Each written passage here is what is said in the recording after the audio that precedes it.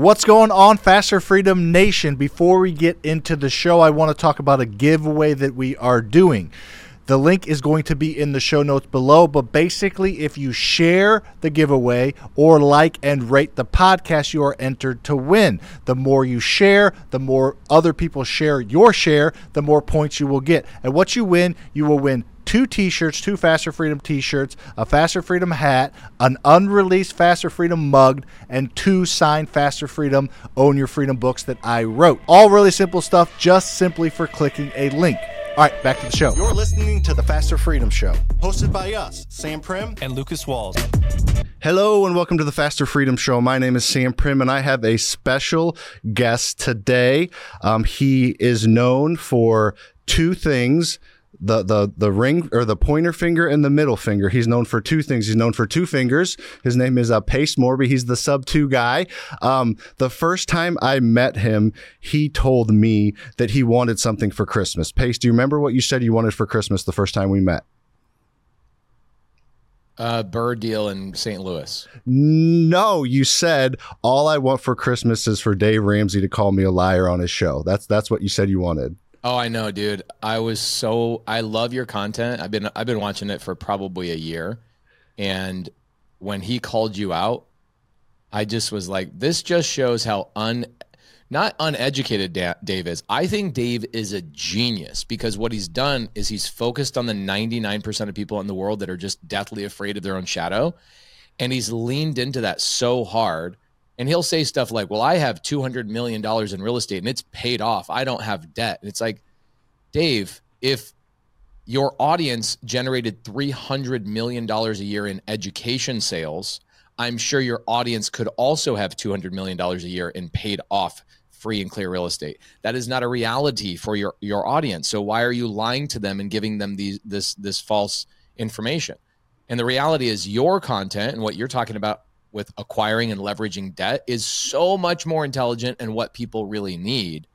But that doesn't fit the narrative of what Dave Ramsey is doing. So I was just like, oh my gosh, this is so good because the people that saw him calling you out that are like, this Dave path is way too slow. I guarantee you they went over and followed you and you're like, this Sam dude is my guy.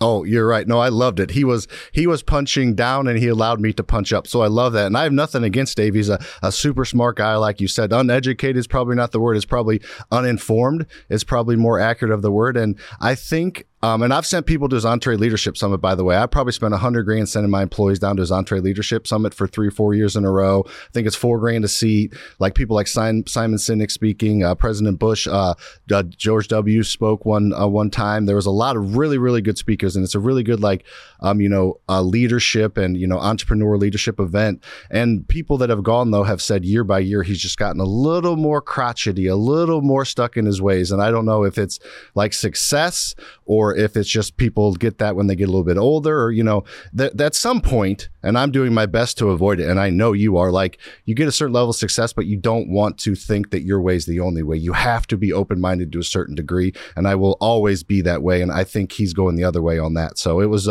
it was funny. And last thing on Dave, then we'll move on. We don't need to harp on him too much. I want your opinion on this. So I saw a tweet the other day, Pace, that said, Dave Ramsey is well on his way to becoming the first billionaire with no debt. And like that was like a brag or a flex. And I'm looking at it like, wait, he may become the one, centimillionaire or, billionaire with no debt. Every single other one in the history of the world, in the history and the future of the world is going to have debt and leverage debt responsibly to get there. So let's do the path that everyone else does that's proven. And let's not try to chase the one outlier with a huge brand that leeches is a little bit of aggressive of a word, but kind of pulls from the fear of people and their fear of debt. So anyways, what's kind of your take on that stat? I think that's a really great way to put that, is that he's the one guy that did it that way. Instead of everybody saying, oh, it can be done, let's all do what Dave Ramsey did. Guys, he created a media empire that sells fear. Now, I don't hate, dislike, or am I even bothered by Dave Ramsey? I think he's one of the most intelligent marketers, genius businessmen. His team is phenomenal. He's got some of the greatest people in his company. The guy is amazing. However, again, going back to what I said before, this guy has created a 1 in a lifetime type of business that nobody else will be able to duplicate, especially in his audience. Whereas everybody can duplicate leveraging debt responsibly, and they can become billionaires in their lifetime. I, for sure, we just went through my family office and had like a trajectory meeting talking about where are we headed.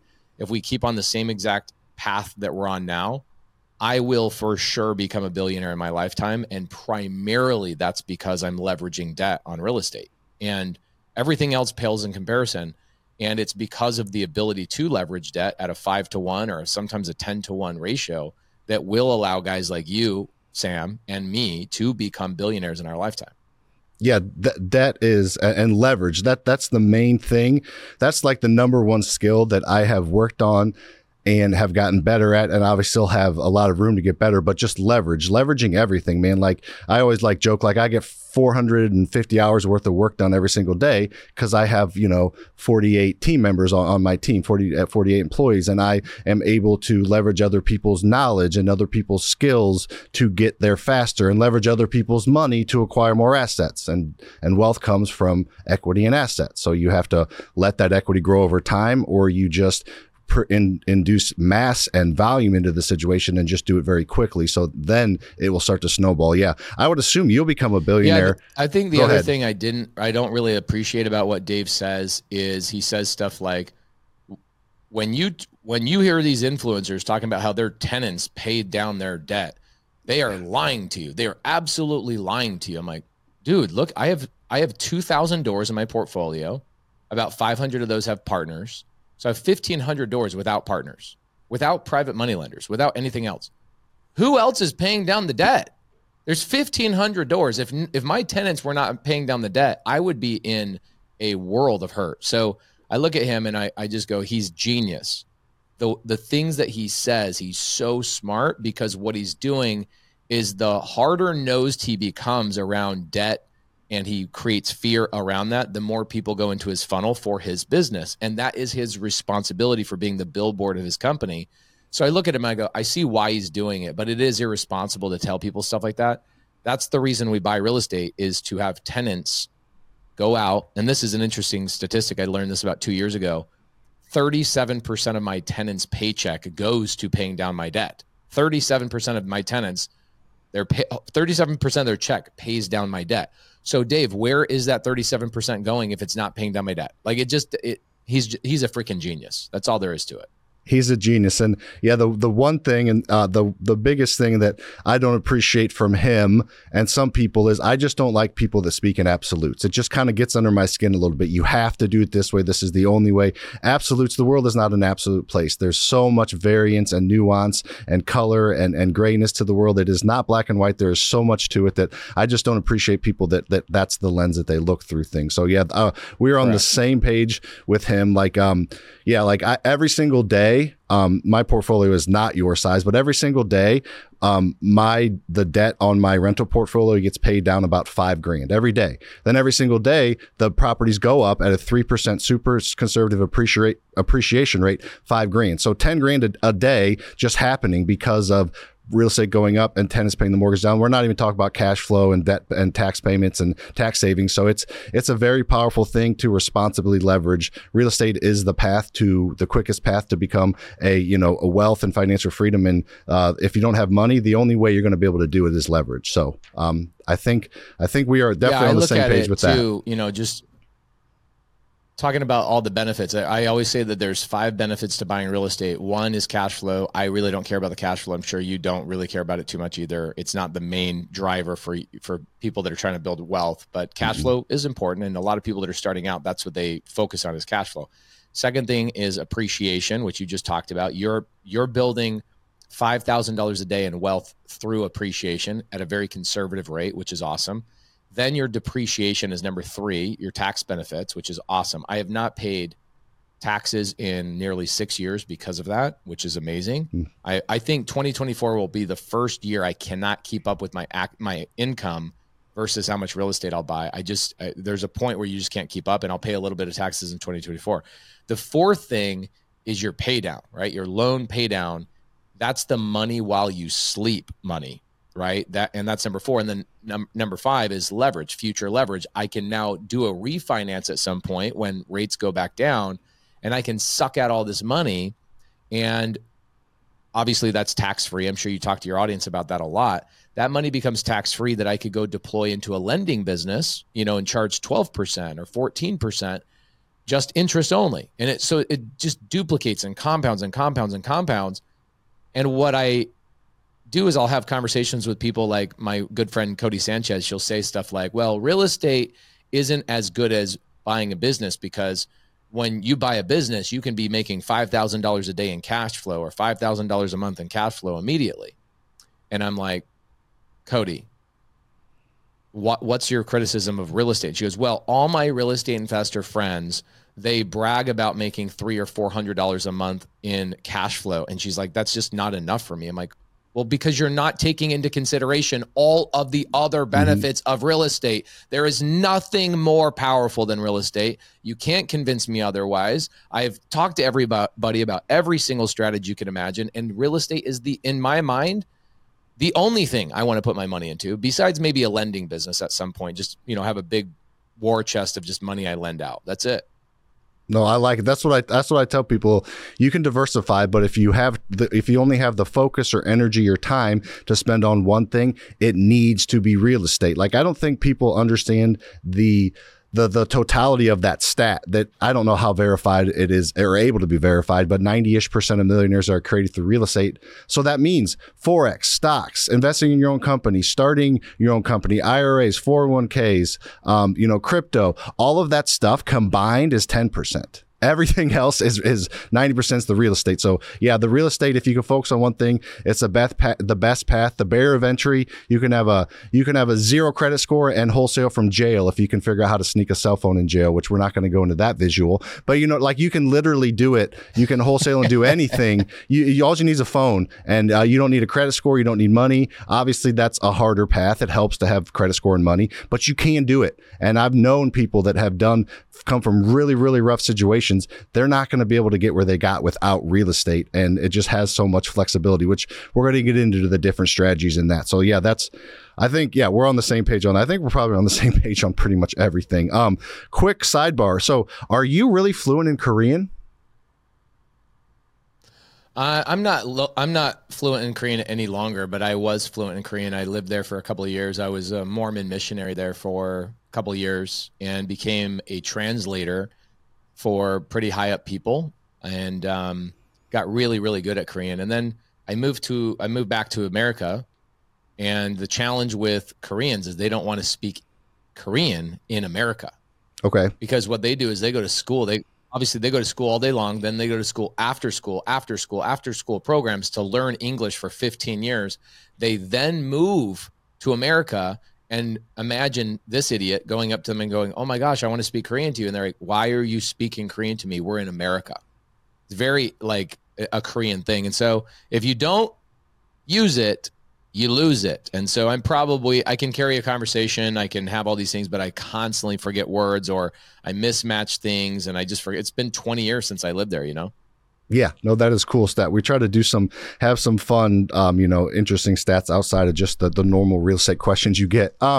So speaking of that, this has been on my mind a little bit, Pace. I wanted to jam with you on it. So, I know that, and I've heard that, and you just affirmed that you were a Mormon missionary, and I'm religious. I go to church, but I don't talk about it a ton on social media. And maybe you do. I watch your stuff. Obviously, I don't see everything you do, but there's the people like Ryan Pineda, who I'm pretty good buddies with, that is going pretty hard into it. And then, like Brandon Turner, who I'm getting to know a little bit, they talk about a little more. And I don't think there's a right way or wrong way. So I'm not trying to say I should or you should do something differently. But is there a reason why, and I can give you my reasons, is there a reason why you don't talk about it as much on social media as others? Or am I just kind of missing those videos? Because, there's certain things that I just kind of like to keep private. So anyways, I just wanted your opinion on that, or what your kind of thoughts were on that. It's interesting. If let's just imagine, right? So Jesus comes down to earth and he says, all right, I need you to spread the word. I need you to spread the gospel. You're one of the apostles.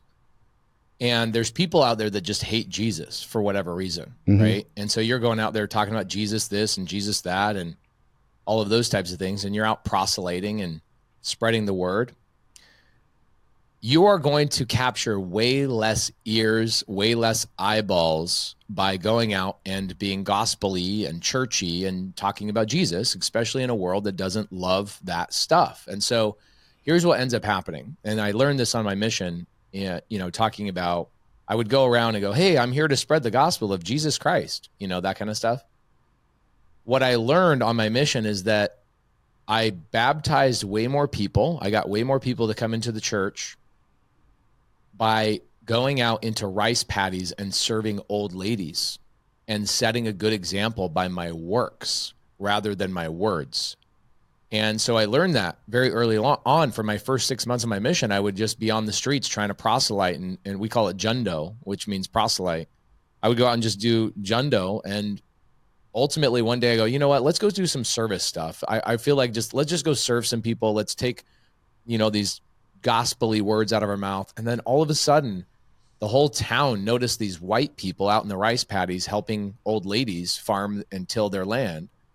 And they started asking, who are we? What are we doing? And I realized, oh my gosh, it's the example we set is way more important than the words that we say. And somebody said to me on my mission, they go, of course that's the case, because the saying goes, I can't hear what you say because what you're doing is so loud. I like that. And so I decided to switch it up and focus on how can I help out? Like, for Thanksgiving this year, we're doing 5,000 people in my community have volunteered to help out a charity called Family Promise by donating things and doing all that kind of stuff. And nowhere am I making it about God or Jesus or any of these things, because it alienates people, and people go, oh, this is a Jesus thing. Oh my gosh. It's like, you know what? If I just do the good work, I don't need to say anything about my belief, because people will then come to me and go, dude, who are you? What's your background? How did you become this way? And then they'll come into the fold in a natural way. And so I look at Ryan Pineda, good buddy of mine. Him and I have come up together for the last 6 years. We've had a great relationship. Brandon Turner, really good buddy, came in. He rarely texts back, but he's a non-texter, just FYI. He's a voice memo guy. So we've been talking for the last couple of years and become really good friends. And I'll introduce him to Dean Graziosi or these other amazing people and share relationships with each other. And it's been a really great relationship. I think what they're trying to do is they're trying to niche down to the people that are also religiously oriented. They're trying to niche down, right? For people that are maybe either A, looking for purpose, or B, are already walking in that purpose. For me, I go, you know what? You as an apostle or as a proselyter or as a believer, maybe I should say, as a believer, that's your strategy, right? There's 12 apostles. There's going to be 12 different strategies, 12 different voices. So Ryan goes out and does his thing. My thing is I'm just going to open up my bucket as much as possible. People that are anti-religious, people that are, no, I'll never believe in that, or maybe even people that have been slighted by somebody else in the church that don't ever want to hear me bring up religion. I'm a good fit for them because I'm just going to show them my works, and I'm going to show them what we do on a daily basis, and then they'll come back into the fold. So that's been more my strategy than, doing the Ryan Pineda or Brandon Turner thing, which doesn't mean it's wrong. It just means I think they're trying to niche down to a smaller audience for sure. Yeah, no, that's good. That's what I've been kicking that around a little bit personally, and then I thought, knowing you a little bit and know a little about your background, I just thought it'd be an interesting conversation because I'm a similar path to you, and probably honestly, I'm probably a little maybe more insecure about it than you.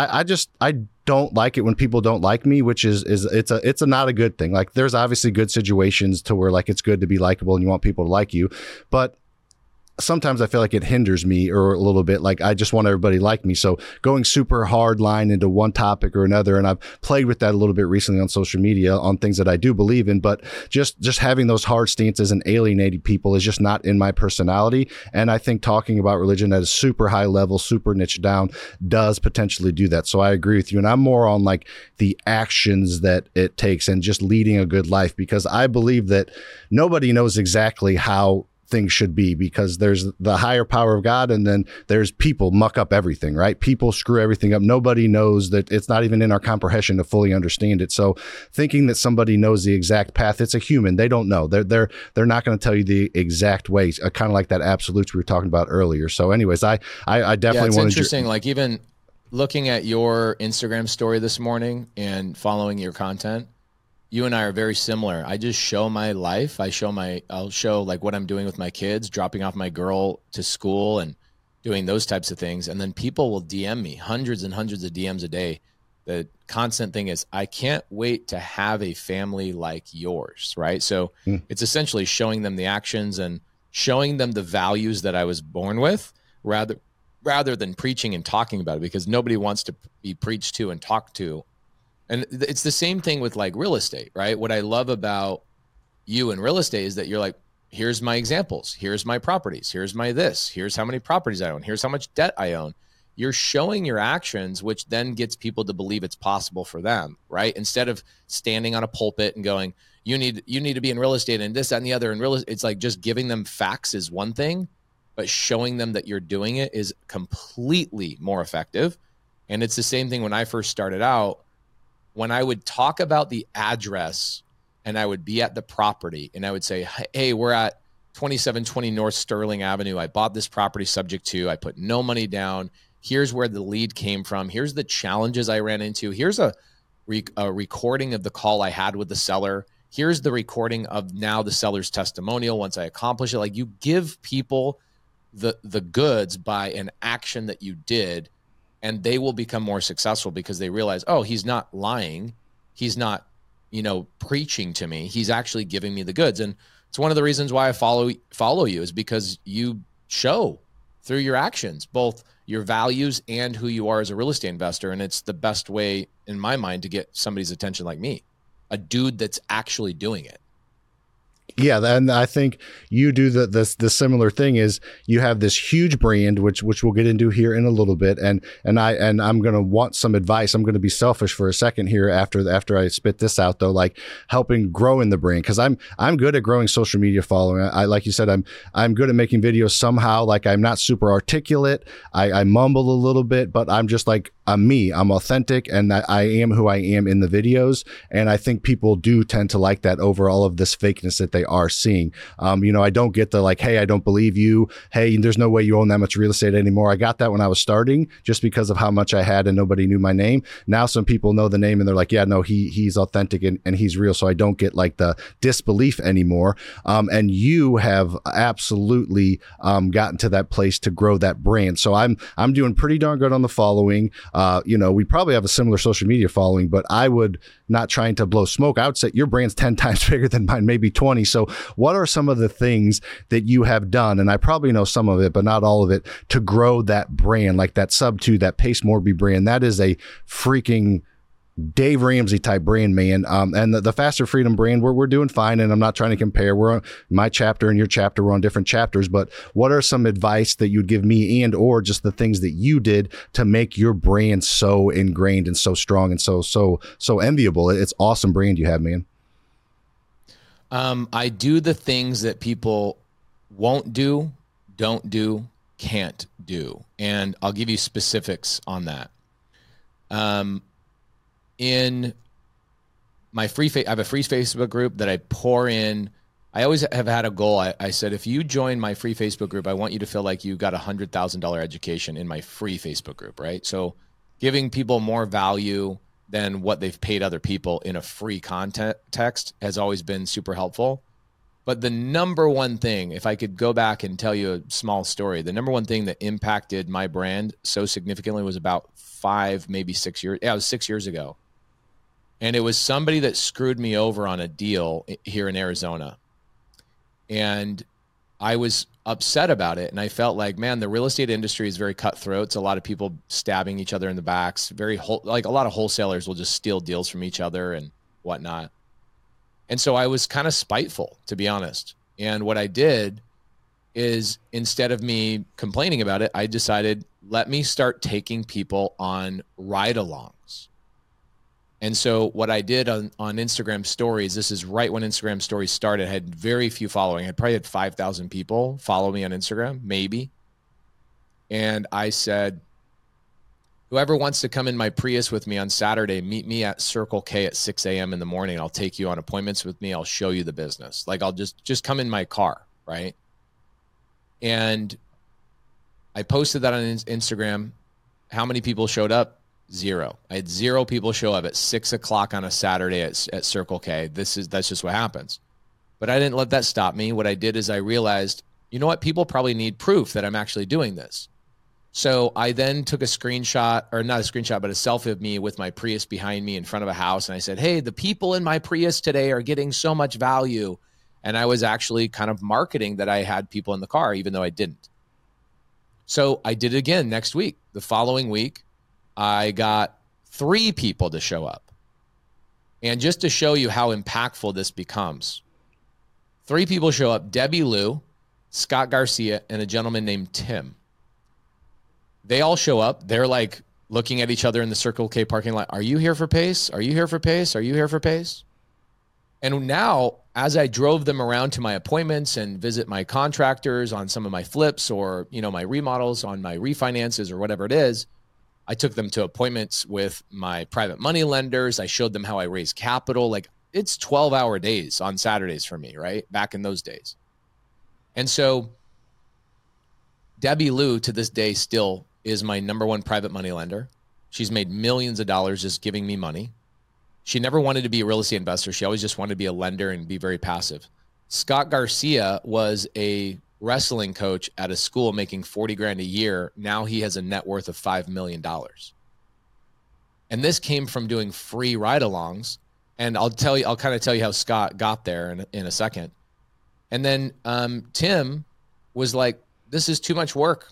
You do too much work. I don't ever want to do this. And he left the business. Okay. So I brought 3 people in, but those 3 people I was tagging on Instagram. And when I was tagging them on Instagram, people went to follow them on my story and DM them and go, are you really on a ride along? Did Pace really take you on a ride along? And now it wasn't me talking about it, Sam. It was them talking about it to 5 people, 6 people, 7 people throughout the day, saying, yeah, I'm actually here. He took me to an appointment. I watched him sign a contract. I watched him make $20,000 on a wholesale deal. I watched him do right? The next week I do it again, and 63 people show up to Circle K on a Saturday morning at 6 a.m. And I go, this is a problem. Circle K thought this was a problem. They go, get the F out of here. We're calling the police. Is this some sort of gang fight that you guys are doing or something weird? I was like, no, we're just teaching real estate to people. And so I basically had everybody come over to my office. It was a really small office at the time. We had 12 people working for us. And I crowded our office. I ordered a taco truck and I just taught all day long right there in my parking lot and on a big whiteboard. And I said, you know what I need to do is I need to just start having a meetup. So I start doing a meetup very similar to what you're doing, but this is maybe good advice for you almost at this point. Okay. So I start getting the meetup going. It gets significantly sizable. It's filling out everything, every event that I could imagine. Our meetups, like we started just going to our flips and filling our flips and having like 3 taco trucks, some waffle trucks, all sorts of stuff come out. I'd spend a couple grand every week just feeding everybody to come out to the event. And it was always like at a project because we outgrew my office. And then one day I realized that I realized 2 things. One, I realized I was starting to get a lot of hate in my local market from the people that had been in the business much longer than me. And there's a passage in the Bible, I can't remember what it is, but it basically says the pastor has no credibility in his own hometown, but will be rejoiced in other towns. And I started feeling hate. I started feeling the guys that were 10 years ahead of me not liking me because I was making movement in the marketplace and I was doing things that they should have been doing but weren't doing. And I was creating a culture of go giving and helping people. And we were all doing deals together at this meetup. It was great. I would buy people lists. We would all call. We would call it Power Hour, and we would just call. Everybody would call, and we'd get everybody on phone calls and like get them to implement. And I had this T-shirt we made. It was information is worthless without implementation, which is another, biblical thing, which is faith without works is dead, right? So that's the first thing I realized. And the second thing I realized, Sam, is that people were flying from other states to come to my freaking meetup. And I guarantee that's happening. If you have 250 people going to St. Louis, you have people driving 4 hours, 6 hours, sometimes 8 or 12 hours to come to your freaking meetup because you're doing something cool, right? So I realized these things, and my buddy Jamil, this is 6 years ago, Jamil comes to me and goes, dude, you're doing something nobody in the industry is doing. This is getting big. Why don't we take this show on the road? I go, okay. And so that year, this is crazy. I had an Instagram. I didn't have a YouTube. I didn't have a Facebook group. I didn't have any of the stuff I have today. I just had an Instagram. That's it. TikTok wasn't a thing. And Jamil and I said, let's go pay for flights and hotels, and let's go city to city, and we'll create a tour called the Pace and Jamil Do America Tour, like the Beavis and Butthead movie. Mm-hmm. And we made these funny T-shirts. We replaced Beavis and Butthead's faces with our faces, but we had a cartoonist actually draw them, so it really looked like Beavis and Butthead, but it was obvious it was us. So beautiful. I should pull up the graphic. I haven't posted about it in a while. And we started getting people requesting us to fly around the country. They were like, dude, you guys are making waves. This is crazy. People are, you're coming out and just meeting in parking lots for 3-4 hours, sometimes till 2:00 in the morning. And my first year doing this, I spent $80,000 out of my pocket. And this is the stuff that people just won't do. I was taking wholesale money or rental income or whatever money I was making somewhere else, and I was pouring it into just getting out and meeting people. And fast forward to today, I have now this year alone, I have visited 112 cities this year alone. I have done 112 meetups with the average size about 500 people. They get monstrous. They get crazy. New Jersey, there is always over 1,000 people. We get the police called on us. Venice Beach, we had 1,100 people. Is the biggest one we've ever done. It was on the beach. Helicopters flew in, police officers. And it's just getting out there and actually meeting people because everybody else is trying to appease the algorithm. Meanwhile, I'm beating everybody because I'm going out there and physically meeting, hugging, shaking hands. I get sick a lot because I'm meeting people that come out to the meetups that want to meet us and they're sick. Again, I do the things people can't do, won't do, don't do. And I just do it every day, all the time. And this year I've met we've met a little over 15,000 people in person. My videographer, Eric, I got to a point where I started making money, enough money I could hire people to come out and do it with me and fly with me. And he calculated how many camera shots he took of individual people. So not like total shots, just how many people did I take photos with his camera alone, not with other people's phones. It's a little over 15,000 people I've stood next to, shook hands with, said, hey, I appreciate you coming out here. And I did the hard thing. I'm flying out to Los Angeles next week for 3 days to do the same thing. I'll be in Utah the week after. And it is hard. But then people ask me, how are you doing what you're doing? And how do you have such a loyal following? And I'm like, well, first off, I don't call them a following. I call them my community. They're people that I've met. I know them. I've shook their hands. The fingers they're using to type on the keyboard on my YouTube comments are fingers I have touched. And that's a hard thing for other people to do. They just don't have the willingness to do that hard work. And part of it is I just love people, just like you do. I know you do too, Sam. And I'm crazy. I'm a freaking lunatic. What I did when COVID hit, I go, oh, I can't jump on flights. Oh, I can't do this. No problem. I'll buy an Airstream and I'll take my wife and my kids and we'll live in our Airstream for 6 months, traveling around city to city to city, jumping into people's offices, breaking down their business, whiteboarding with them, calling their sellers, going on appointments with them. And then I go to the next city for a week and then the next city for a week and the next city for a week. I did that 3 years ago. Then I did it again this summer. I literally just go, all right, babe, My wife's pregnant. I've got 2 little girls and a son. I go, all right, we're going on the road for 5 months. And I just live in my truck and my Airstream. We travel through. I meet thousands of people. We do meetups with hundreds and hundreds of people. And what ends up happening is that those people, just like Debbie Lou and Scott Garcia, here's what ends up happening. Scott Garcia ends up meeting people at these meetups, right? He's the guy that became worth $5 million. He ends up meeting people at the meetups. They end up start doing deals together because that's what humans need. We need physical proximity. This is why your meetup that you do in St. Louis, as you already know, is impacting more people's lives than you can even calculate. You have created a domino effect that you are putting food on people's tables that you will never meet in your life. That is unfreaking believable what you're doing.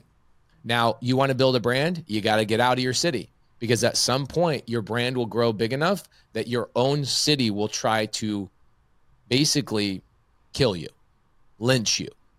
And maybe you're the biggest player in St. Louis, so I don't know, but I at the time was not the biggest player in Phoenix. And so I would have the biggest players in Phoenix criticize me, and I realized, you know what I'm going to do? I'm going to build a brand so big outside of the state that these people will hear about me as they travel to seminars and they travel around. And these big players, they'll text me and go, hey man, you want to sit down? I want to pick your brain. The same people that criticized me 6 years ago are now asking me to pick my brain over coffee.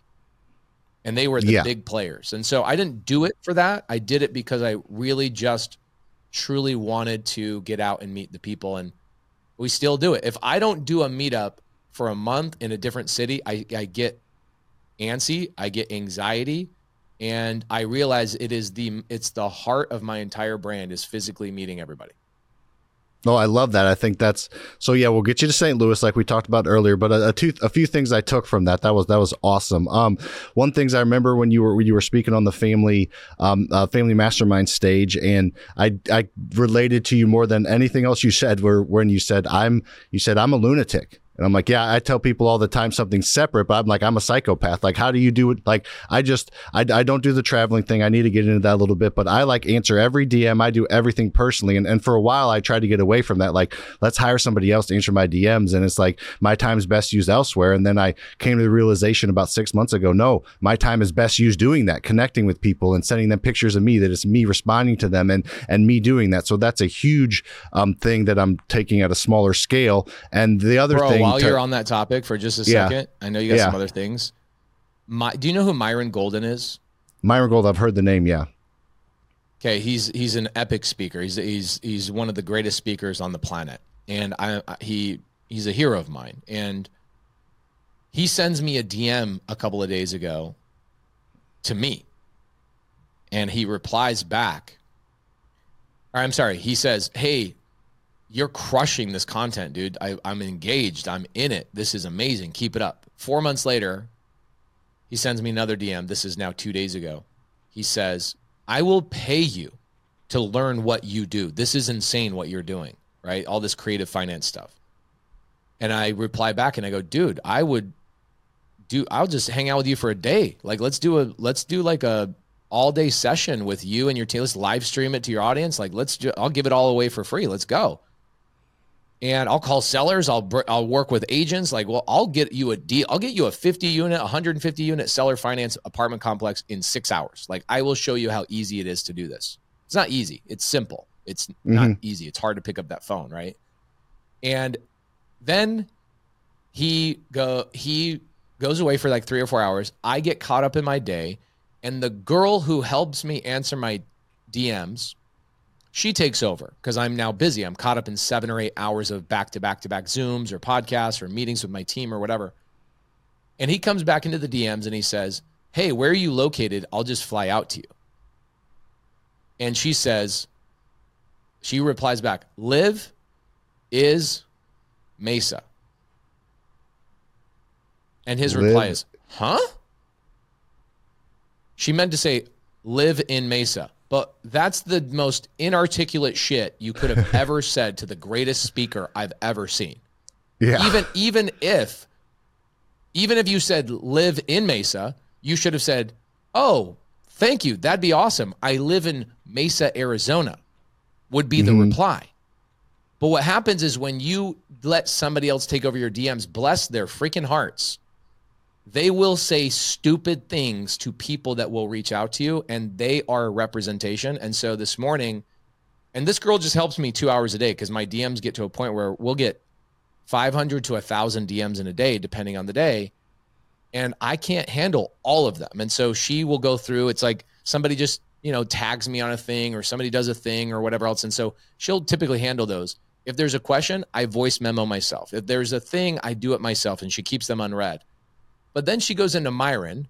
She doesn't look at his profile. I don't have time to text her because I'm caught in my day to be like, hey, stay out of this DM with Myron. I just didn't have the time because she's only in there two hours a day. And so the reality is you being in your DMs truly is so important. It is one of the most important things that you should continue to do. And when somebody says, oh, you should automate your DMs, I go, I don't automate the relationship with my wife. I don't automate the relationship with my children. I definitely am not going to automate the relationship with my customer. I'm not going to automate the relationship with my audience or my community. How dare I? They came to me. They took the time and they went through the anxiety to message me. How dare I throw it onto a VA that doesn't even know how to spell?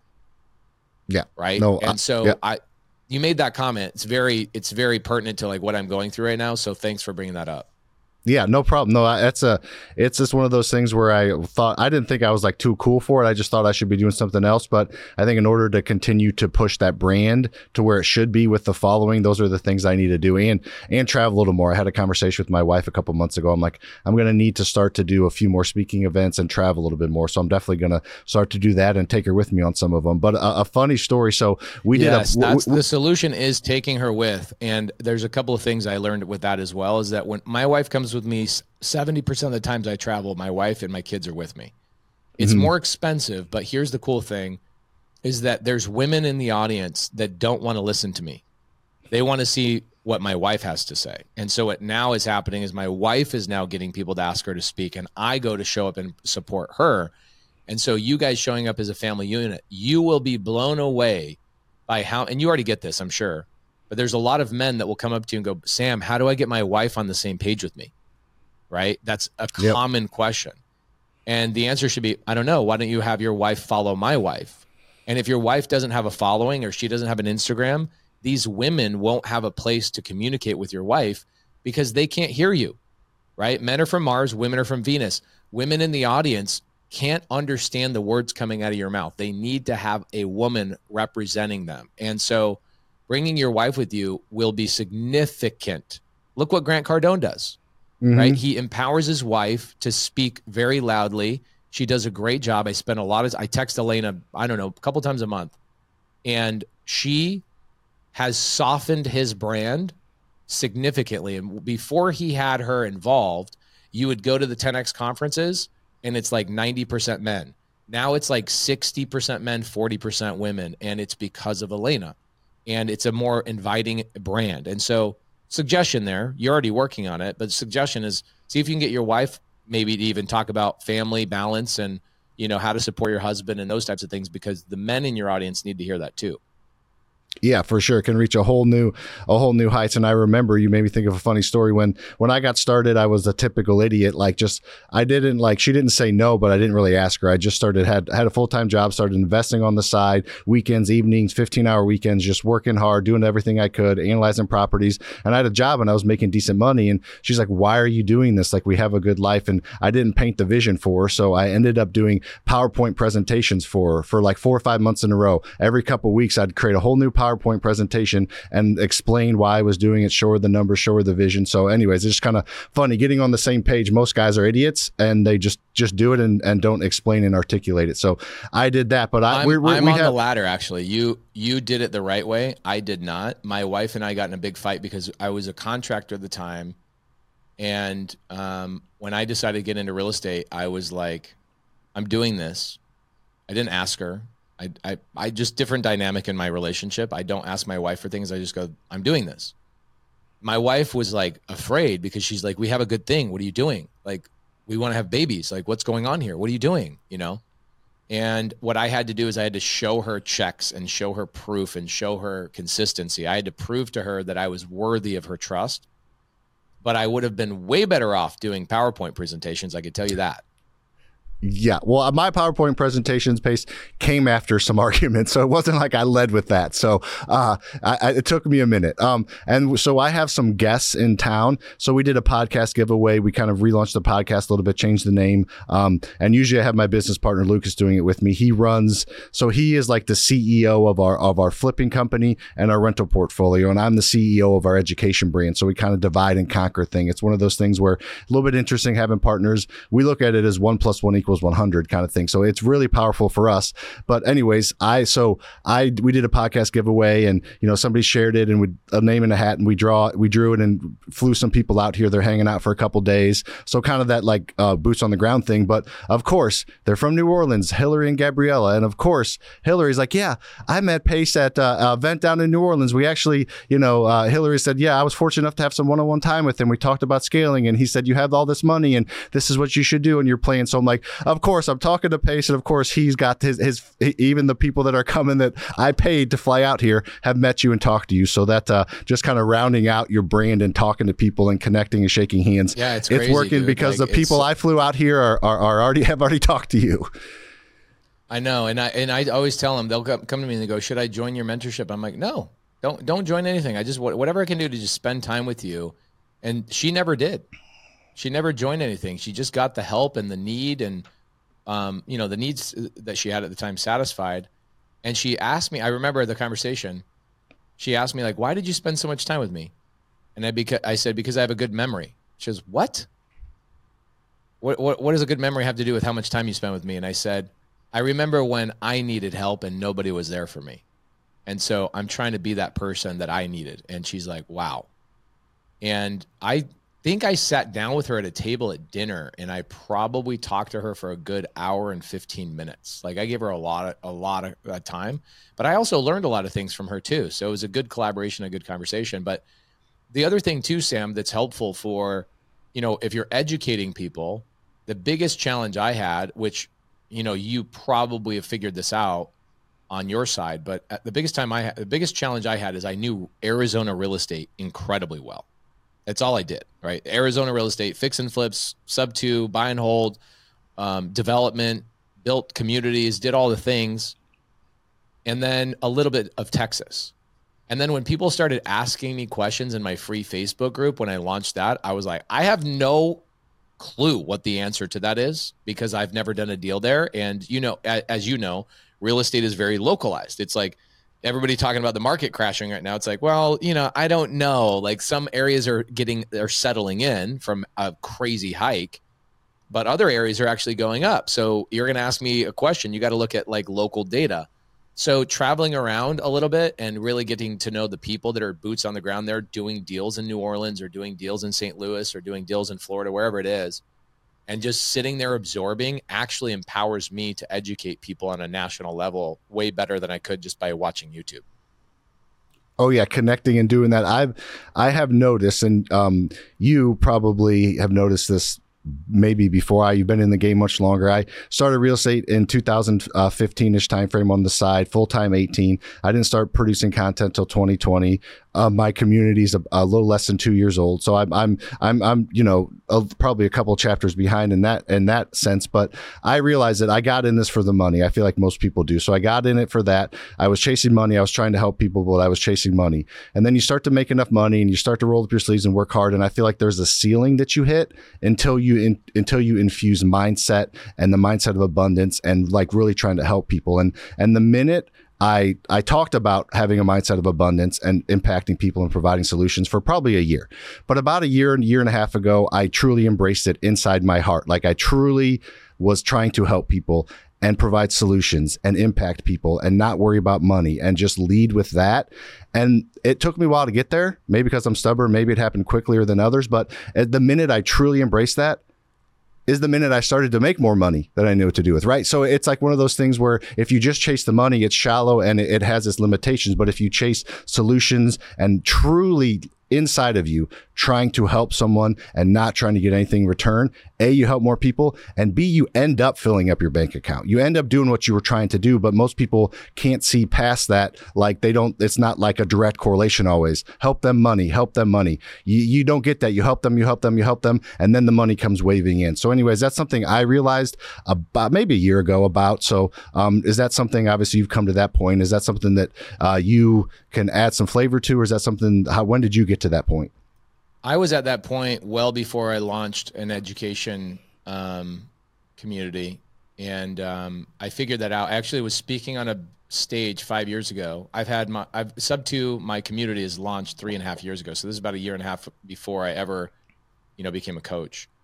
But Jamil and I had already been on the road for like 2 years, right? We'd been flying around and doing all the things. And I was on stage at a place called Wholesaling Elite Live. Wholesaling. It was like wholesaling and scaling your business. I was like, all right, cool. It's in Houston. And I always do this thing when I'm on stage. I'll do something, whether I was at Jerome Maldonado's thing. I was like, whoever does this thing, I'll donate $10,000 to this charity on your behalf, that kind of stuff. This was at the time where I said, whoever asked the best question in the audience today, I will fly you out to Arizona and you can spend a couple of days with me at my office and see behind the scenes. And this guy stands up, great guy. We still talk. He gets up and he said, how do you and Jamil help so many people without any expectations of money? My family, my upbringing, everything that I learned in the hood, in the ghetto, is protect your own, don't share, don't talk to people. And I said, I realized about 3 years ago doing these meetups that if I just do free things for people and I help, people will be naturally inclined to bring deals to me. People will also be naturally inclined to want to work for me. And my greatest recruiting mechanism is actually my social media. And people go, I want to work for a giver. I want to work for somebody who is doing these special things. Everybody on my team, all my executives, we have 620 employees between our 9 companies now. And, all of those 9 companies have a CEO and a COO. I'm not CEO or CEO of any of my businesses because I'm a horrible manager of people. I just want to be friends with everybody. So we have people in charge of that. And everybody that's in my execs, like my C-suite in every single one of those businesses came because I attracted them from giving and giving and giving, and they left companies. In fact, one of the names we dropped tonight or today on this podcast, somebody we brought up earlier, I won't say their name, one of their key people left them 3 months ago because they said, the culture that you've created of being a go-giver is where I want to be. And they left that company and came over to me. Literally, all the best people I have in my organization are because I attracted them through giving to other people rather than putting a job ad out. And nobody wants to hear that answer. Nobody wants to hear these answers. The thing is, even when you ask, how did you build a following? The answers I give a lot of times, they are the true answers, but nobody wants to hear them because they're thinking, I went to this website. I found these amazing people that I could hire on this website by clicking this button. And all of a sudden I had 18 people to interview. That's what people expect you to say once you hit success. But when you say something like, I had to fight for 5 years by being a giver first to attract one key person to my organization, people go, there's no way I'm doing that. I quit. This is too hard. And I'm like, thank goodness. Because that's why there's no such thing as competition in my mind. There's no such thing as competition. It's simply the people who are willing to persist and stay consistent and outlast everybody else. They just all become my collaborators. And I'm like, why wouldn't we all collaborate? Why wouldn't you and I not collaborate? We're one of the very, very, very few people on the planet that have persisted long enough that there's no one else to hang out with at our levels. And so why would I compete with you? You're the only person at a level that I want to be friends with. You know what I'm saying? It's an interesting concept of people think there's competition, but there really is not. And the hard things are a great book to read is The Obstacle is the Way. And it really talks about doing the things that people can't do, won't do, don't do. And that's how you win. It's so stupid and it's so simple, yet people are always looking for the easy button. Yeah, people simple and easy are not synonyms, and people think that they are. I get that all the time. You make that sound so easy. No, I make it sound simple. Simple and easy are different. And if anybody asks me, like, what is the secret to success? A, there's a million different secrets, and B, I don't know half of them. But I just say it's just not giving up when you fail. Like, people avoid failure, so they avoid success, similar to that obstacle, analogy you just used. But I just continue to push through when most people won't. It's that simple. Like, everyone will reach a level of success if they don't give up. That's all they have to do, is not give up. That's it. That's the one thing you have to do. And you can do a million different things in a million different industries. But if you do not give up, you will eventually get there. That's all it takes. And people don't like to hear that, because that just, it's not tangible, right? You can't sink your teeth into that. It's not a formula that they can plug into an algorithm or ask Chat GPT it. And similar to along the lines of you attracting people through your Go Giving. So we have a third of our team members are friends and family. And I've heard so many people say, don't do that. Avoid friends and family. That's the opposite of what most people do. And I kind of like doing the opposite of what most people do in general. But like, we have Lucas's, my business partner's brother-in-law. He runs our flipping company. A lot of people that work for me, I've known since I was 4 and 5 years old. And as long as you're setting the right expectation, and I would rather hire for culture and teach them a skill, they'll run through a wall for me. You don't get that for most people that you hire. So interested on your take on that, and then we can move on a little bit. What would you say if I'd said I 15 or 16 people that work for me I've been friends with for 20 years? You think that's stupid? You think that's intermingling? What do you say about that? That would never work for me. And okay, that's why? Part of the secret of life too is, I'll tell you why. That won't work for me because you and I are different. It's not that that's not one way or the other. I am a horrible manager of people. I want to be friends with everybody. And the larger you get, the more systems, processes, red tape, HR department, all of these things you have to have. Like, I have multiple companies now that have over 50 employees, which now requires me to have like 30% of my employees to be in a protected class. So like, I have to have LGBT people that work for me. I have to have military people. I have to, regardless of whether I already have them or not. There's a physical requirement, a law that requires me to have them. So you start entering into this world of a lot of the challenges of law and employment and those types of things. And I'm one of these guys that when I have somebody I really like working for me, I'm like, hey, I'll give you my YouTube income for the month as a bonus. And then all of a sudden the other employees are like, wait, why didn't I get that? And then my partners are like, dude, you cannot do that stuff. You cannot just give things to people and not give it to everybody else. I'm like, dude, just get me out of the freaking office. And so we have 2 big offices. I go there. I'm going to go to one office today for a 4-hour meeting with one person.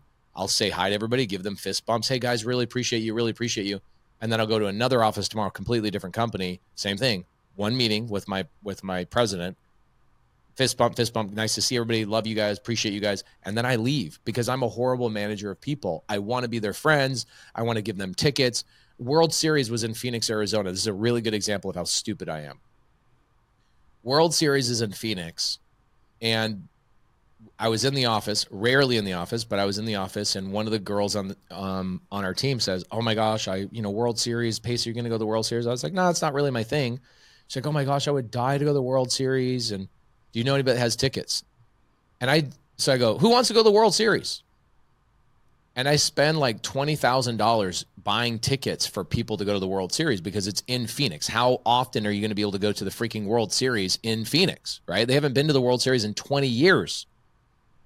So I go spend 20 grand of my own personal money, not company money. And my partner calls me. He's like, "Dude, what did you do?" I go, "Just helping out the team. Like, I'm just doing the thing." He's like, "You are so chaotic.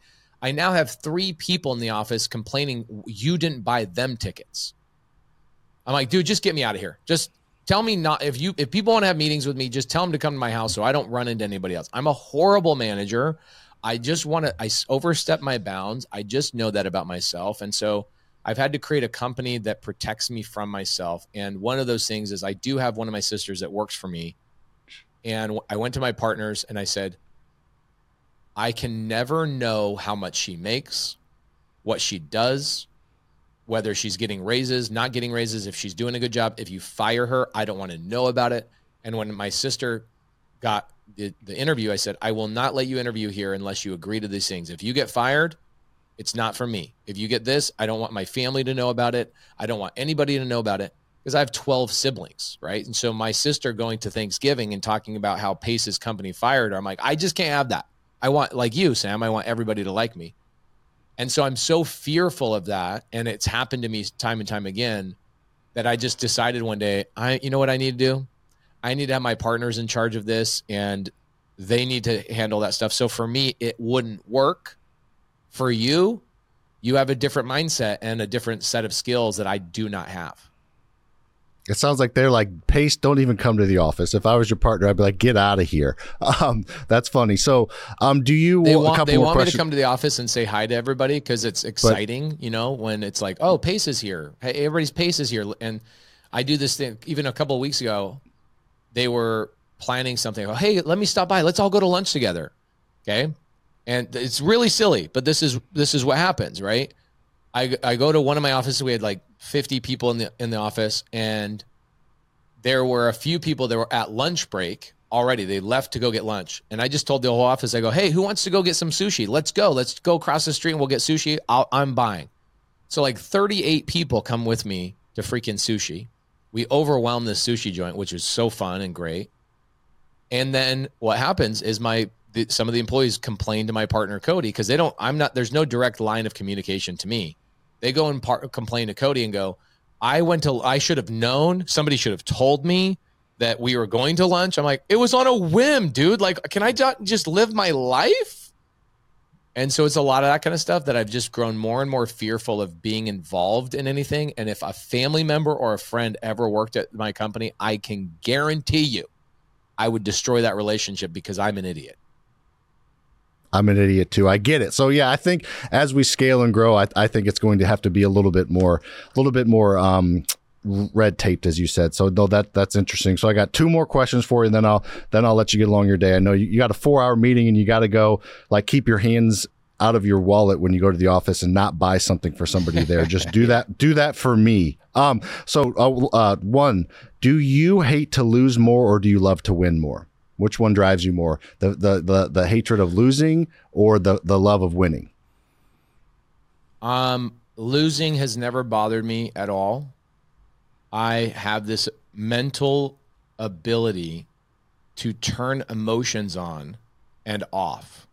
It is the craziest thing. So like, if I'm deathly afraid of something, like skydiving, for example, I went skydiving for the first time in Tampa with my community back in like April. And I was so afraid of it. I'm sitting there looking at the statistics and all this kind of stuff the night before, and deathly afraid of it. So I have this ability. I go, oh, dude, why am I not just using my ability? I have this imagination that imagines a hose spigot that is in my chest. Like, a hose thing that comes off the wall on a house. You put the hose on, right? And I have this imagination that says that's my emotions dripping into my body through that hose spigot that's in my chest. It's the weirdest thing. So in my mind, I crank that really tight and close so that not even a drop of water or a drop of emotion is coming into my body, and I can turn off all emotions when I'm doing something that's very, very scary. It takes me about 5 minutes to meditate to get to that point, but I can get to that point, step on big stages and jump out of an airplane and do this stuff and feel no emotion. Now, the problem with that is that I didn't feel the elation, the excitement when I hit the ground. The guy was like, how was it? I go, I don't know. Didn't feel anything. Right. So I don't try and use it unless I'm in these really bad situations. So there's been a lot of times I've lost. Like, I've had people when I was a contractor, big customers of mine that went out of business that, I've loaned money to, millions of dollars, and they go out of business and file bankruptcy. I lose all that money. And my wife is like, oh my gosh, this is devastating. I go, oh no, it's not that devastating. We'll figure it out. And I move on. She's like, how can you not feel when these things happen? I go, it's just a learning lesson. Right. So I let myself feel when I win. And so I definitely win. I love winning way more than I hate losing, because I don't hate losing. I like that. So I think that kind of ties to a little bit. I was on a podcast yesterday because similar to you, I don't ever say no to a podcast. Like coming up and trying to get help from people and people saying no just drove me the wrong way. So I'm on podcasts of, several times a week. I don't even know who it is. I just hop on and we jam, just like you did with me. You're like, I'm going to go on this lowly guy's podcast. So similar thing to that. I feel like I similar but different. So I feel like the thing that is my superpower is a little D-bag of a way to phrase it. But what I feel like is one of my biggest strengths is it's similar to turning off that faucet, like you just said, but I am able to have, like perspective, and like people view things through their lens. The world is how you perceive it, right? The reality is how you perceive things, because that's how they view it. And that's right, because that's how they view it. But to be able to pull away and pull myself out of a situation and look at it from a 30,000 foot view before you jump out of the plane, and be able to completely remove my emotions from a situation and to be able to practically look at something, I think it's similar to turning off the faucet, like you're saying. So I kind of know that feeling, but that's huge for me. Very few people I feel like that I know can like remove themselves from a situation and make a decision. That's super easy for me to do. So anyways, I just wanted to add that on there. And then we'll round it out and let's talk about the burrs and Subto. So I didn't know a ton about Subto a few years ago, and then I've learned so much from you about it. And at first I'm like, no seller's going to agree to letting you take over their mortgage, right? That's just not a thing. And yeah, it's got to be a key situation where there's equity, they trust you, they got a low interest rate, they have to be willing to like do all that. So there's too many hoops to jump, and it's not scalable. Obviously now we've done a few, and I understand that it is much easier not easier, but it's much more attainable and attackable than I originally thought, because the burrs method, right? Distressed property, I'm paying cash, super easy. You're done. You're over. I can sell that pretty easily, but selling the Subto is a little bit harder. So I've come around on Subto, and I'm definitely open to any type of strategy. So what would you say? Kind of just talk through the Subto versus the burrs method and the scalability of it and the opportunities that present themselves, because I'm definitely more of a Subto guy than I ever was. So I just want your take on the differences, because you do everything, but you're known for Subto. I do everything, but I'm obviously known for the burrs and the debt side of that. So what would you kind of say to those two types of strategies? They all work, obviously. There's times where they are amplified depending on what the economy is doing, but I can tell you, like we do a lot. People call me the Subto guy, but I'm really just the creative finance guy. Executory contracts, Morby methods, novation agreements, seller finance, Subto, all lease options, all the things. We do all of it. And I teach all of those things, but Subto has obviously become the brand and the umbrella that all of those things fall underneath. Subto is amplified heavily, especially in this market that we're in right now, where people are being squeezed. Interest rates are basically impossible to go and get houses. And so what's great about creative finance is it's a great acquisition strategy, and it's a wonderful disposition strategy too. I can sell on seller finance after I bought a property on, subject to or seller finance. So it's an amazing strategy, but I don't call the same people that I call or work with on a burr. It's a different demographic. It's completely different demographic, and people just don't understand this. And people go, oh, well, this won't work for a burr and this won't work for a Subto. I'm like, guys, because you're dumb and you're not calling the specific list that you should be calling. So for example, if I want to get a Subto deal, I'm calling foreclosures, because if they had a significant amount of equity, typically they've already sold the house with an agent. Typically, not all the time. A lot of times you'll have foreclosures. They're just ostriches. They have their heads stuck in the sand. But typically they have a lack of equity. They have a lot of arrears. Subto can solve both of those problems very easily. Expired listings, same thing. Get a lot of Subto and seller finance deals out of expired listings. People couldn't sell the house. Agent, and why? Well, same thing. Either they want too much or there's no equity. So it's either seller finance, they want too much money, or B, they have no equity, Subto, right? So we do both of those, expired listings and whatever else. On burr, when we're doing burr deals, which I'll probably do 10 this whole year. A couple of years ago, we did like 50. And here's why I don't like the burr. I think it's way more complicated than a Subto deal. And here's why. I never knew how to build credit. I never knew how to do that. So I look at it and there's way more people involved. There's lenders involved. I've had a lot of lenders say, here's my quote, here's my rate, here's my term sheet, here's the rate.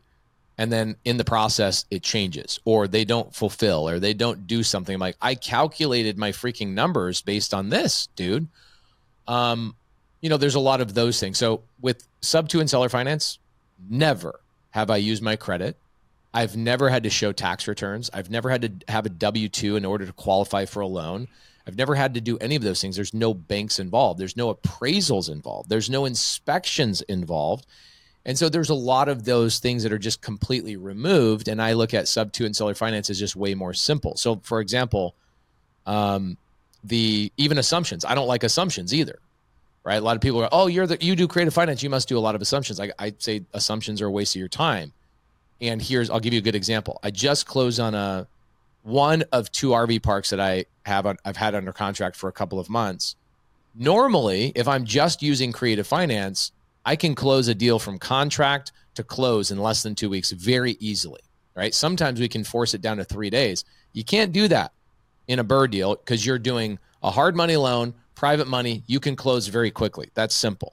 But when you go back and you refinance and try and pull your money out, that takes a while, and that's a challenge, right? And you've got to show that you've got renters in there, and you got to do all these things. And every lender is different, so it gets complicated. And which lender are you using, and which lender are you using, and who's getting a better? It's just complicated for my stupid brain. It's just so many moving parts. So it's just hard for me to do. And with these RV parks, there's 2 of them. One is owned free and clear, and I closed on that yesterday. The other one is not owned free and clear. They're 3 miles away from each other in Montana, right by Glacier National Park, just a jewel of a location. And the one that is not owned free and clear, I told the seller, I said, you have an SBA loan on that. Just let me buy that subject to. Oh, I don't feel comfortable about it. I don't feel comfortable about it. I don't feel comfortable about it. Okay, well, come on. Why don't you feel comfortable with it? We will go through weeks of this, like going back and forth. And finally, he goes, well, I would feel comfortable if you assumed the SBA loan because you can assume an SBA loan. I said, that's going to take 9 months, just so you know. Oh, there's no way that's going to take 9 months, Pace. That's not going to take 9 months. I go, okay, we'll go through the assumption process, but you're going to find out a lot of things about the assumptions that you don't know. So here we are, month after month after month, going through the assumption. 4th month of the assumption, the SBA lender tells Eric, my seller, hey, just so you know, you are still the guarantor on the loan even after Pace assumes the loan. And Eric calls me, goes, why didn't you tell me this? I go, I did. It's in this email. I said, this is why an assumption is a waste of our time. We could close in a week if we just do it creative finance. He's like, then why does anybody do assumptions? I don't know. I don't know why people do assumptions because the person, the seller who had the loan in their name still has to be the guarantor on the loan for 5 years after you assume the loan, which is crazy. So why didn't we just do it sub 2? He goes, all right, let's just do the sub 2. So there are challenges with creative finance. The challenges are not that it's hard. It's that the people you're communicating with have never heard of it before, right? And that becomes challenging. Whereas like on the BRRRR, that's simple. When I'm talking to a seller, like you said earlier, it's like, hey, I'm going to give you this price. We're going to pay cash. Even if it's not cash, you don't need to tell the seller you're using hard money or private money. But it's simple for them. Like, oh yeah, they're just giving me cash at close of escrow. So simple for the seller. So the biggest challenge with creative finance is explaining it to people that have never heard it before. And then I can make another argument. The other argument I could make is when I'm talking to sellers that own more than 12 doors, 20 doors, 50 doors, 100 doors, they know creative finance because they've used creative finance in order to acquire a lot of their portfolio. So when I go to buy their portfolio, they go, oh yeah, absolutely, I'll give you seller finance. I avoid or mitigate the majority of my capital gains tax. I get a higher purchase price. I don't have to have an agent list the property. We don't have to go through inspections or a survey on a big multifamily deal. I can avoid all this stuff and make way more money and charge you interest on the asset that I've owned for 20 years. Oh my gosh, all day long. I would upgrade from the landlord to the freaking lender all day long. This is great. Those sellers need no explanation. None. Sellers in single family, they do.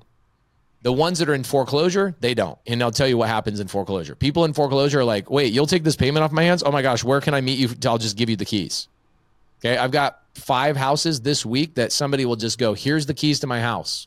Take them. I don't want this payment anymore. I don't have to convince those people of anything. I do have to disclose a lot, and I have to say, hey, you run the risk of me dying and not paying the payment. You run the risk of this. You run the risk of that. But people in foreclosure don't ever ask me, well, what happens if you don't make the payment? Because they already haven't been making the payment. And so the only risk they run is I catch up their arrears, I get their loan back in good standing, and then I stop making the payment again. But what's the worst case scenario? They're already in the worst case scenario. They're about to lose the house. So Subto solves thousands and thousands and thousands of people's solutions that regular cash transactions don't solve. However, I'm not calling them to solve it with cash. I'm calling to solve it with creative. So the Burr strategy is amazing. It's just a different list. And so people compare and they go, it's Burr versus Subto. It's like, no, it should be this list versus that list. It's not Subto versus Burr. It's what list do you want to go after, right? And I imagine you agree with all of this. Yeah, I think I look at it as it's just so we we just buy here in St. Louis. We buy 250, 300 houses a year in our wholesale flipping business just in St. Louis, and we have 6 acquisitions reps full time, having them just have more arrows in their quiver, being able to provide because we're just putting marketing out there. People call us, and we go after lists, but you don't know the situation. We get a lead, they call in the office, we do the research, we go visit them. Sometimes they have equity, sometimes they don't. Foreclosure, all those things. So just allowing them and equipping them with the tools to be able to provide the best solution for the seller. Sometimes it's cash now. Sometimes they're not going to be able to convince. Sometimes it can be that novations. That's been hot recently. We've been doing that as well. So I think it's just more options for the seller, and it's not versus, it's and kind of thing. You can do both, and giving them the options of we went from we'll list it for you to here's how much money you can put into it, or we'll buy it cash, and now it's like, or we can get creative with it. So I think it just makes us more dangerous and makes us be able to provide better solution and help more people. That's how I look at it now. There's a TV show I was watching recently. It's called The Last of Us. It's on HBO. Really great show. It's about a zombie apocalypse, and there's a scene where there's like 3 or 4 people on the ground. One guy has basically a machete. A girl has a machine gun. Another guy has a pistol. And then there's a guy up in the house with a freaking rifle that's like snipering, right? And all of a sudden this zombie horde comes to them, and they're all different speeds, sizes, etc., with different aggressiveness. And based on the sword, the gun, the pistol, the machine gun, and the sniper, they were able to divide and conquer and basically attack the situation. And I'm like, oh, dude, that's real estate. Like, that's how real estate works. If I'm going to battle and talk to sellers that have problematic situations, I want to have the Burr in my pocket. I want to have Subto, novations, seller finance. I want to have lease options when it's appropriate. I want to be able to have as many people on the front line to attack that horde of problems. Otherwise, you're just a one-trick pony. As you know, the people that are struggling in this business right now are the one-trick ponies, maybe agents, right? Agents are very much a one-trick pony. And I'm sure, Sam, you guys even run into people that it's better for you to list the property rather than ever buy it. Maybe that's a novation for you guys. But you'll run into situations where, some of the leads I'm talking to just need somebody to list the property for them. And if you're an agent and a wholesaler, you could do both. For me, I just pushed them over to my wife. My wife listed the properties. We made a good amount of money doing that for a long time. Then we started having kids. My wife didn't want to be the agent anymore. But I look at the agents right now, 60,000 agents left the real estate business this year. And it was because they're like, well, deals aren't just falling in our lap. And the one tool I have is not working, so that must mean real estate doesn't work. It's like, no, you're just not equipped. You're trying to play golf, 18 holes of golf with only a putter. Like, it's not possible. You'll look like an idiot. I would stop after the second hole too. So what you guys are doing at your company is doing it the right way. And that's why you guys are buying so many deals, is because you guys your golf bag is full of every different club to approach every different shot that you're going to run into. Yeah, for me, it's just like Whatever club gets me out of the woods on the right, because I slice the heck out of the ball every time off the tee. So quickly, and then I want to round this out. How do you get over the due on sale clause that scares everybody, that like, you're taking over the mortgage and you're selling it, but it's the same mortgage. I saw a post you did the other day. There's like a way to get out of that, or there's a way around that. Yeah. I teach. I actually have a couple of these videos on YouTube. I don't give away my creative finance paperwork on how to solve these on YouTube, but I give that to my students in Subto. But I've never seen somebody lose a house to the due on sale clause. And so you have to understand what the due on sale clause truly is. And I just did a training the other day for my students where I said, hey, I just got the due on sale clause. Let me explain to you what the due on sale clause paperwork looks like. When you receive the letter from the bank, this is what happens. The bank sends you a letter and they go, hey, we noticed that this home was sold and the loan wasn't paid off. We're going to give you 35 days to pay off the loan, or else we're going to go after damages. Okay, cool. I have 35 days to do something before the bank may or may not do anything. The number one thing we do is we call the bank and we go, yeah, we bought the property subject to, we're making the payments. 90% of the time, that's the solution. You just call the bank. Solved. Done. Mm-hmm. Goes away. They're like, oh, okay, got it. We just didn't know what happened. We just thought somebody made a mistake on escrow, and we have a blanket button we push, accelerate the loan. What the heck? Why is this not paid off? It's like 9 out of 10 times. Then you'll get banks like the one I'm currently going through. I've got a smaller bank that just says, no, we don't care. We want the deed in the seller's name. Otherwise, the due on sale clause is going to stay in place and we're going to go after you. The other thing you have to understand about the due on sale clause is that the bank does not want to take the properties back because that's not what banks do. Banks are in business to lend they're not landlords. Money. Yeah. They're not landlords. And nor would you want to be. If you had billions of dollars, you wouldn't want to be a landlord either. You would rather lend money to landlords. That's a way better business model. So if they do take houses back, guess what they do? Their Moody's credit rating goes down. The more foreclosures they have, that's what a due on sale clause is. It's a judicial foreclosure. They are required to foreclose on me to get the house back. They can't just take the house back. They have to take me to court, which takes 6 months and maybe $40,000. They don't want to do that. Okay. So the simple way to do this is you deed the property back. This is how my paperwork is structured. I always tell the sellers, I train my students to do the same thing. You tell the seller, hey, if we do get the due on sale clause, which you should plan on it, what I'll do is I'll end up, and they already pre-signed the documents. What I'll end up doing is I'll deed the property back to you, and we will then reset up the structure to be either a lease option. This gets tricky. Either a lease option where the option price is the balance of the mortgage after I continue to make payments on it. So essentially a sub-2 without the deed transferring, if that makes sense. Yeah. Or an executory contract. Okay, an executory contract, 50 states, all legal, different things. It's called something different in every state. Arizona is called agreement for sale. Texas, land contract, contract for deed. All of these things that have existed in real estate for years and years and years and years, people have forgotten how to use them. So what I do is I'll deed the property back and I'll repurchase it on a land contract. Okay. What is a land contract? A land contract is giving me the ability to control the ownership of that property, but we just don't record it at the county recorder's office. We actually hold that deed in a safety deposit box at Chase or Wells Fargo or Bank of America, or whoever, until I decide to refinance the property, sell the property, pay the property off, and then I can now take the deed out of the safety deposit box. Why does that help?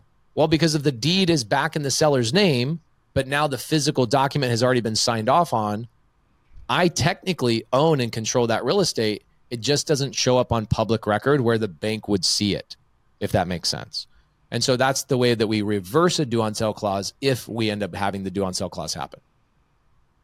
Awesome. That was great little quick lesson. I appreciate that. So to round this out, I usually like, how do people find you? People know your name, Pace Morby, find you on any platform. I'm sure Instagram is your most interactive one, I would guess. And I know you have a great YouTube channel, but I would like to say that I used to tell, so for about last year, I've been telling people my community, my mentorship is, there's other amazing ones out there, but you're not going to get more support from me. I'm in there. I teach it. Most people on the billboard don't actually teach inside of theirs. I know you do. So I would tell everybody, the other ones are great, but I've taken the best of all of them and we have have, one-on-one calls. We have group calls. We have a Facebook group. We have all the videos. We have AI in there so you can sort the videos and search what you want to see and see exactly what you want. And we support you. And the coaches have 40 rentals, 50 rentals. Like, it's the best out there. And now I say, it's the best out there, and Paces is probably right up there with it. So I wanted to give you some kudos after hearing you talk and everything that you did, and everything, and all the money and caring that you put into your community, and the fact that it's a community and people are winning inside yours. I honestly do. I'm like, it's right up there with Paces. So I do throw you out there a lot now to anybody I'm talking to, or new community members that I do the onboardings with and am involved. But I'm like, yeah, it's up there. It's right up there with Paces. So I wanted to give you some kudos. I always tell people, there's about maybe 10 really great, honest educators that are doing their best to amplify the experience for their students. There's about 10 of them. You're definitely one of those 10. And I tell people to look at it more like a college, where I'm a professor of one thing, Sam's a professor of another thing. You're not going to get a college degree in real estate unless you go to all the professors, right? It's like, you don't go to college and go to one math class and go, well, this math class is better than English class. It's like, well, actually they're different, and you should take both classes in order to get your master's in real estate. So people ask me all the time, should I join this or should I join that? A lot of the questions are, because I hang out with Jamil Damji a lot. We spend a lot of time together. Or even Ryan Pineda. People they'll DM me and they'll say, should I join your mentorship or their mentorship? And I go, join theirs first. I will always be here, and you should take multiple classes. I have multiple coaches that teach me about how to raise my kids, or how to do this, or my finances, or blah, blah, blah, blah, blah, whatever it may be. I treat this like a college, and everybody else should treat this like a college. I've joined Ryan Pineda's courses. I paid for Steve Train courses, Brent Daniels courses, Christina's. I personally get educated the same way that I ask people to get educated. I go to the person that's the source and the most credible person on that topic. And same thing here. I tell people all the time, I'm a huge fan of Sam. So I appreciate you having me on there and all those awesome, kind words. Awesome. I appreciate it, man. Yeah, there's a lot of people in my community that are in your community, and they have good things to say about it. So appreciate you doing this, man. Do it again sometime. Anytime you want to come to St. Louis, I know you got a lot coming up. Congratulations on the new kiddo coming up soon. So I know you're going to be taking a little hiatus there. But anytime you want to come to St. Louis, we'll show you the ropes, and excited to meet. I'll come down there anytime you got some openings to chat and learn from you and connect with you more. So I really appreciate it, man. Thank you, brother. We should do a meetup in St. Louis, see if we can get it to like 600-700 people. That'd be sick. Let's do it. All right, see you, man. Later, brother. Thanks for listening to today's episode. We hope you got some major value from our conversation. If you love what you learn, make sure you like, rate, review the show, and help us spread the word by telling a friend. If you'd like to learn more about working with me inside one of my programs, we'll have those links in the show notes, along with all our social media handles, so you connect with us there for free. If there's a real estate question you'd like us to answer, feel free to send us a message, and we'll cover it in an upcoming show.